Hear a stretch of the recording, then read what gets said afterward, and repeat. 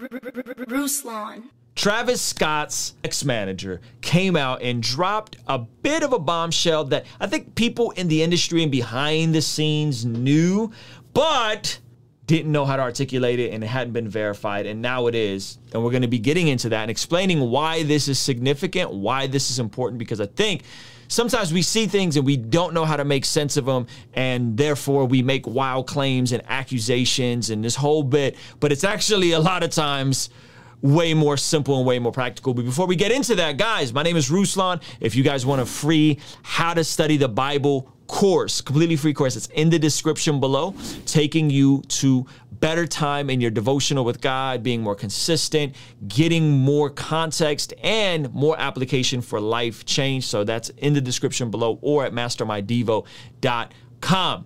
Now, we got to talk about this Travis Scott thing. You guys know what happened at the event a couple of days ago, as of the time of this recording. And a lot of folks don't know some of Travis Scott's history, and they don't know that he had a manager that he kind of bailed on and left having a seizure. This is about, I think, 10 years ago, 12 years ago, something like that. So this is his ex-manager. He has a TikTok page, and he released something else today that I think, in my opinion, is just as damning in terms of his character, or rather, the perception of his come up and the stuff that is happening in terms of why people are having platforms and having these massive audiences. Okay, in my video, my initial video, I said I've never really been into Travis Scott's music. I've gotten into a lot of arguments over this. People think it's like the greatest thing ever, why I don't think Christians should be listening to it.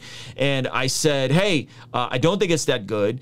And I didn't have this specific reason to back it up, but I think this provides more weight to some of my argument that I made in terms of what we're consuming and why. Here's the key, why we're consuming it. Now, before I play the rest of this video, I have to let you guys know there might be some profanity in it, so just hide your kids, hide your wife. Explicit. His name is Shane Morris, okay? So this is directly from his TikTok, and let's check it out. I think it's time to spill a little tea, as the kids on the internet say, and I don't mind doing this because Travis Scott is genuinely a horrible person. So in 2009, when I met Travis Scott, I was running a site called earmilk.com with my friends Trey and Blake. And I was a junior level software engineer, and I had just finished working for MySpace Music. So I worked in the technology side of music. For Travis, what we did was fake his popularity. For Travis, what we did is fake his popularity. Now, for context, Ear Milk is still a pretty big blog today. It's still relevant, and not only does he says Travis is a terrible human because of some of the personal interactions they've had, but he basically tells you they faked his popularity, and then he's going to tell you why that's significant. I programmed a fleet of SoundCloud bots to artificially inflate his play counts on SoundCloud.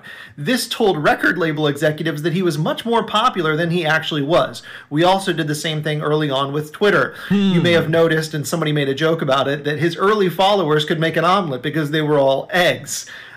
We used software to enhance his visibility via the wrong means. Wow. I mean, that's a pretty big bombshell when you have his ex-manager telling you openly, hey, we bought SoundCloud streams and Twitter followers. Why? To create the illusion that he was more popular than he really was. Why? So that the major labels would think he's more popping. Why? So that he can get the industry positioning and ultimately proof of concept, social proof to fans, so on and so forth.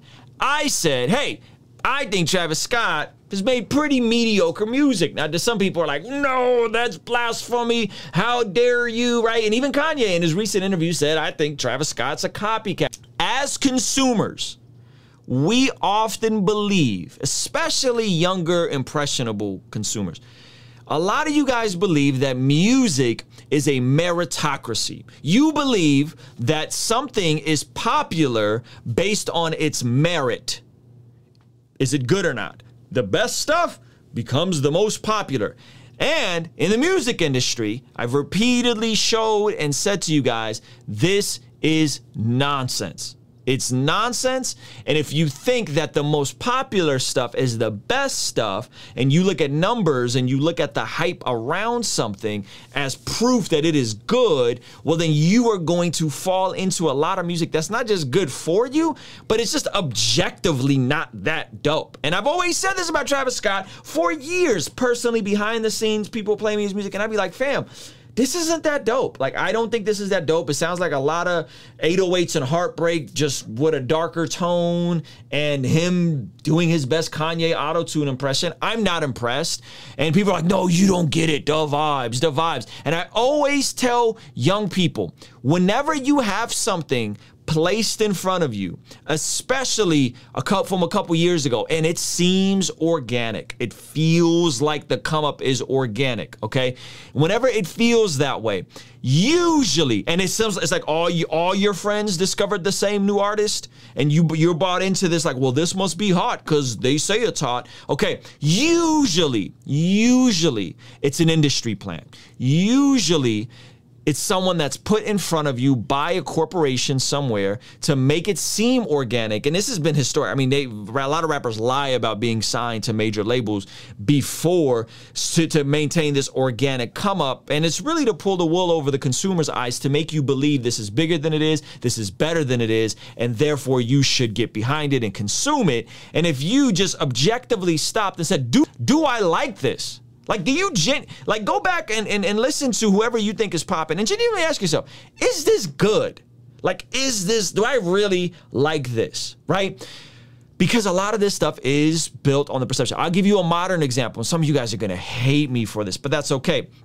I've been teasing about this for a while on the channel, and I talk about this not being a meritocracy, and that a lot of rap is actually nepotism. And if you guys don't know what nepotism is, in the corporate world, in the Ivy League world, it's about your own family members getting put on. Well, rap and hip hop has this authenticity thing. It has this, we're going to come up and get it out the mud and be independent and look independent feel to it. And an artist that is exploding right now, and all of a sudden, all my young friends, all my friends under 22, 23, the John Keiths, the T. Rosses, they start telling me about this new artist. Oh, there's this new artist. He's so dope. He's amazing. And I was like, oh yeah, let me check out some of his music. And I checked it out, like, meh, not that good. I'm not impressed. Yeah, his name is Baby Keem. And I said, okay, a little bit of time goes by. You know what you discover?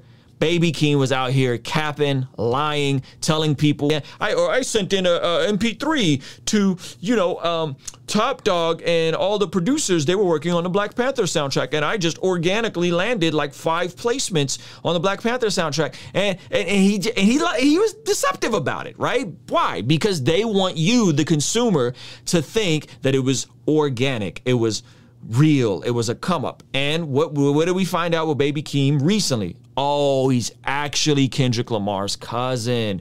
That's not meritocracy, fam. That's nepotism. And the same thing is true for Travis Scott. They pull the wool over your eyes. They make these artists look bigger than they are. They pour money into them. They finesse these algorithms. Sometimes the algorithms really do work the best stuff up, but a lot of times people just know how to finesse, how to get the cosigns, how to get the relationships, or they do something so outlandish and over the top that you just have to stop and look. Not because it's good, but because it's a train wreck. Now, I'm not saying Baby Keem is a bad artist. I think what Baby Keem is he's an interesting artist, right? I heard a bit somebody say that Dave Chappelle has come to the place in his career where he knows he doesn't have to be as funny as he does need to be interesting. And I think Baby Keem is that. He's not technically the best rapper, but he is an interesting artist. The voice inflections, with the real high-pitched auto-tune, all that kind of stuff. And so you build this thing up, and then you see him on Kanye's album, and then you see him over here, and you see him over there, and you're like, wow, he must be the latest and greatest thing. Missing the point, he's managed by Dave Free, who left Top Dog Entertainment to manage him. Then Kendrick is leaving Top Dog Entertainment to be on the same label and help develop Baby Keem. It's all cap. The reason why I'm talking about this is, and by the way, deception, lying, all of that stuff is bad. And it is evil to lie. It is evil to be dishonest. It is not okay. But sometimes we miss the come up of someone and the unethical things done in the natural, that we always jump to the supernatural. So a lot of you guys think that like Travis Scott blew up overnight because he did an Illuminati ritual and then he became this megastar, not knowing that his management and these people have been doing this stuff for decades to you guys. And you think it's some Illuminati ritual that got him there, when it was really manipulating your natural senses, manipulating you thinking something is hot because so-and-so co-signed it and so-and-so has this many followers and such is real. And it's good. It's good to know the origin story of these artists, because if you know the origin stories, then you could quickly tell who's organic and who's not. So I'll give you an example. You may not like this artist, but Russ is an artist that literally got it out the mud. The moment he signed, everybody knew about it. He put it on Instagram right away. He was already doing shows. He was already making a gang of money off of his TuneCore. My buddy Nick D, he got it out the mud. He used TikTok and he built his thing up. It is something that was real. It's an organic come up, right?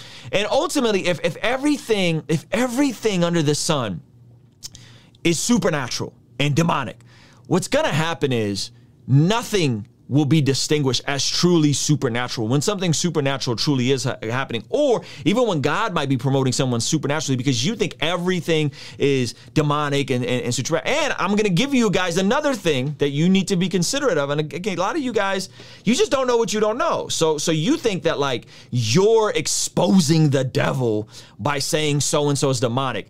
And news alert, you're actually doing the opposite. Here's a clip from Andrew Schulz's podcast today, and listen to the point that they make about calling everything demonic. It might blow your mind. And satanic panic marketing always helps the artist. Satanic panic marketing always helps the artist. I thought I was supposed to expose all these. Okay, well, listen what he says next. Specifically? What's that mean? Like saying, oh, they're demonic, they're Satan. It's a ritual, which is like the big like prevailing conspiracy on like Facebook and shit and WhatsApp. And that kind of thing always helps because like it's offensive to like, I think, Christian Puritanism, but isn't so egregious that like his audience will really care. Yeah. So it's like kind of just a perfect device. So all these people calling him Satan, I think actually helps because it makes it so absurd where they're like, all right, he's not literally Satan. And so it kind of creates like it makes a distance and a buffer between like where he's actually culpable because you make him so much worse than what he actually did. You know what I mean? Making him so much worse actually is best for his brand. Isn't that interesting? Rock and roll has been doing this for years. They've been trolling y'all for years. Now, I'm not saying some of these people aren't dabbling in some demonic stuff, because I don't know. But what I am saying is that, again, if everything is demonic and spiritual, you ignore the natural lessons of stop buying into goofy music because you think it's hot. It's not hot. They just lied you. They lied to you. They tricked you.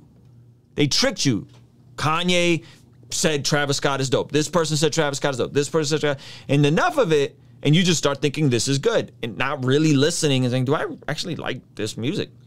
Goosebumps is an okay song. I can't name you another song off of besides Goosebumps and Sicko Mode that are like halfway decent. And I don't even think those songs are that good. Personally, melodically, I don't think they're that interesting.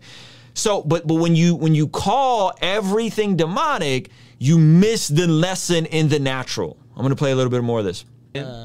So if I'm his PR team, I'm like, yo, push the Satan shit. Because then it's like, he might have incited a riot, but he's not Satan. And so now you're not saying, look how bad he is. It's like, well, he's not that. You're pulling back from how you switch the combo. Yeah, exactly. Yeah. So now we're not talking about dead people. We're talking about whether or not he's Satan. Push the Satan thing, push the needle thing, push everything except he incited a riot. They've been doing this stuff for years. The rock and roll's been doing this stuff for years.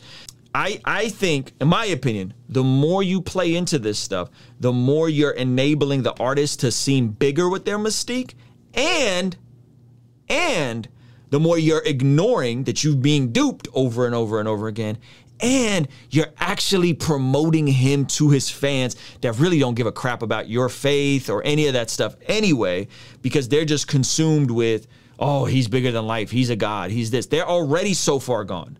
They're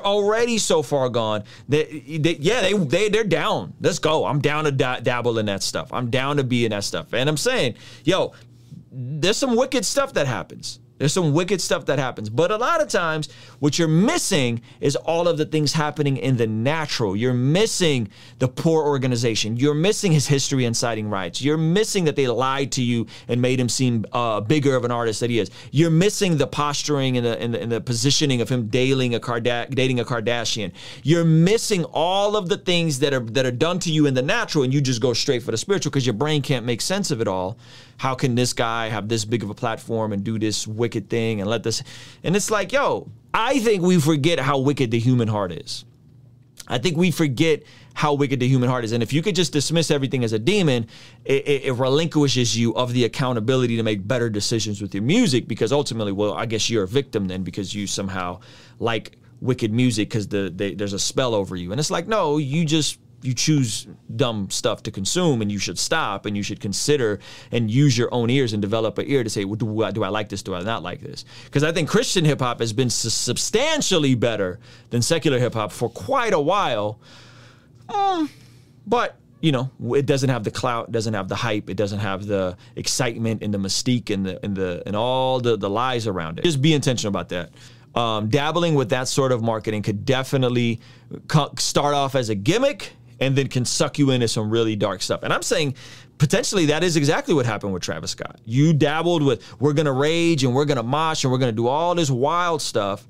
And then, well, guess what happens? A mass casualty event happens at your own festival. Not at Lollapalooza, where they shut you down 5 minutes into your set, but at your own festival. And he wasn't even raging that, like he didn't do the same thing that he did at the other festivals that he did at other festivals. So yeah, I think this is life starts imitating art. Life starts imitating art. You know what I'm saying? Like you're dabbling with these things, you're putting off this energy for so long, and then it all of a sudden grips you. And I think that is something that happened. This whole notion that like a symbol can zap you into whatever, the all-seeing eye can zap you into whatever. Like I think that notion is unhelpful.